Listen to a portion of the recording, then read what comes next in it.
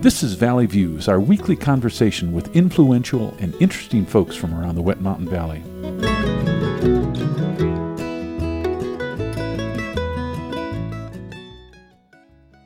Today we're visiting with Jim Cole on Turner Mill in Silver Cliff. Jim's been in the valley for 29 years. He retired after a career in Indianapolis, where he was the president of a truck body company. And before that, he was a line officer in the Navy for 4 years. Jim is a mechanical guy, and if you're familiar with the tower clock down in Canyon City, Jim restored that using equipment at the Turner Mill. Under full disclosure, Jim and I are members of the same book club. Jim, welcome to the program. Thank you. So let me just start off. What's the best book or two that you've read in the last year? Anything come to mind? The best book? Well, it's a book that actually was not in our book club. It was called Sleepwalkers. It's a fairly new book, and it's a very comprehensive introduction to the diplomatic history of which led up to the First World War. Now, Jim, I know you're especially interested in history. We do a lot of that in the book club, and the Turner Mill falls into that category, certainly. Now, for folks unfamiliar with the Turner Mill, tell them where physically it sits. Well, if you were standing at the country store, which is a gas station and convenience store, and you looked directly north up on a little hill, you would be looking past this tire store, you would see a bunch of old buildings up there, and that is the Turner Ore Mill. How long have you been involved with the Turner Mill? Since 2000. And you purchased this along with Dick Sturmer, I understand, to preserve it? Yes. And what was it about the Turner Mill that caught your attention? How it came about was there was a fellow named Henry Ault, A-U-L-T, who once owned the Turner Mill, and then he sold it, and I don't know who he sold it to, but that's the person we bought it from.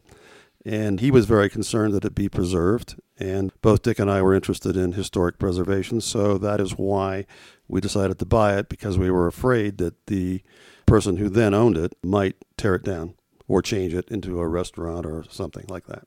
Now, when did it operate, and for how long did it operate? It operated about a pretty short period of time, about 4 years. The construction started in 1952.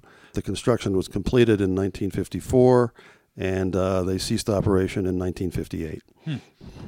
Now, thinking about the Turner Mill, what were the operations connected with the mill, and what was its purpose? The purpose of the Turner Mill was to build what's called a differential flotation mill, and the idea behind it was that it was not to mine silver, which of course was the common goal of miners in the hardscrabble mining area. But the idea that the Turner family had was to use this new process, which was a more efficient extractor of ores, and go through tailings. And they weren't looking for silver. They were looking for lead, zinc, and copper. Was this ever a successful venture, would you say? Well, I think it may have been for perhaps a short period of time, but I can just tell you briefly what I know about the history of when the mill was running. The original idea was to go through the tailings at the Defender mine. And for those local people who may have roamed around in the mining areas out there, there's still a tipple out there for the Defender mine. I think there was some disagreement with the owners of the Defender mine, and so they started to go through tailings from other mines, and eventually those kind of petered out, and they leased a mine called the Maxine Elliott mine. And even though it wasn't their original intention, they actually conducted mining operations there and used the ore from that mine for a little while. But that ore eventually proved to be uneconomic, and so the mill closed in 1958. Mm-hmm. So it had a pretty short run. Yes, it did.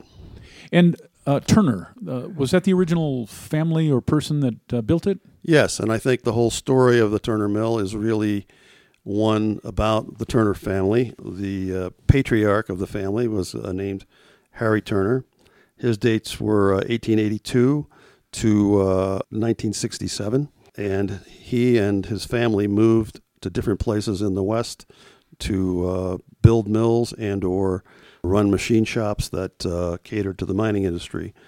His first venture, and I think the venture that gave him the idea, started in Basin, Montana, and that was in 1917. And it was called the Pilgrim Mining Company, and they bought a mine called the Comet Mine, and they had heard about the differential flotation process, which was actually started in Australia. And anyway, I think he probably was involved in building the mill, so he completed that job, and I think that was quite successful.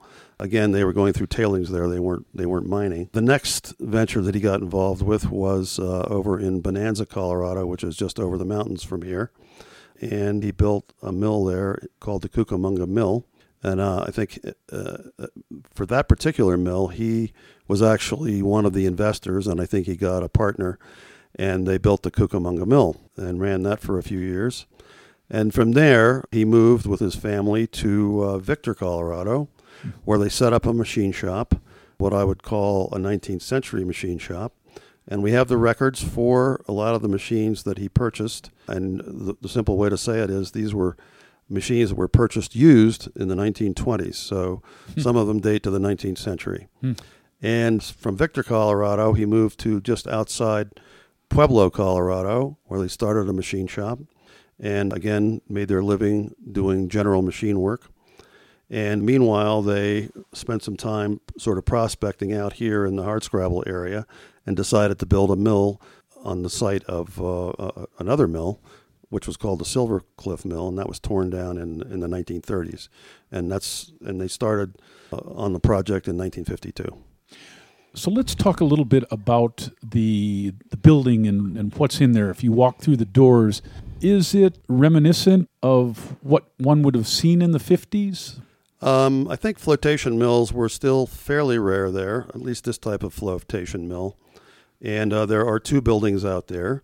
One building houses the machine shop, and there's nothing connected really with mining in the machine shop. And then the main building contains all the mining equipment, and that is a process that really is done in three parts. The ore comes in, it's crushed, and then it's ground into a fine dust about like powder. It's mixed with chemicals, and then it is put into flotation tanks, which agitate the slurry, and it also has bubbling additives that cause bubbles to form on the surface.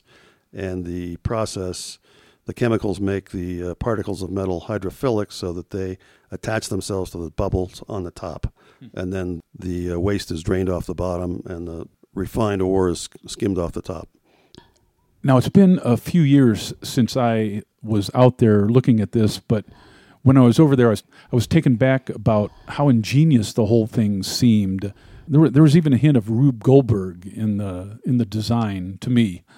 Well, absolutely. I think that I think your observations are very accurate, and they certainly were people that I don't think had a lot of money to invest. So, but because of their many years in the associated with the mining business, they acquired a lot of, some people would call it junk, some people would call it interesting items with which to build the mill. So one of the unique things about the mill, and why I think it's historically interesting, is the fact that they built everything. And there were many parts of the mill that, like, for example, the crusher, that were commercially available, but they built their own crusher. There was something called a Chilean mill, and you could buy a Chilean mill, but they built it out of old railroad wheels. Mm-hmm. And you'll see a lot of truck differentials, gearboxes, and things that obviously have been scavenged because they still have old paint on them. Mm-hmm.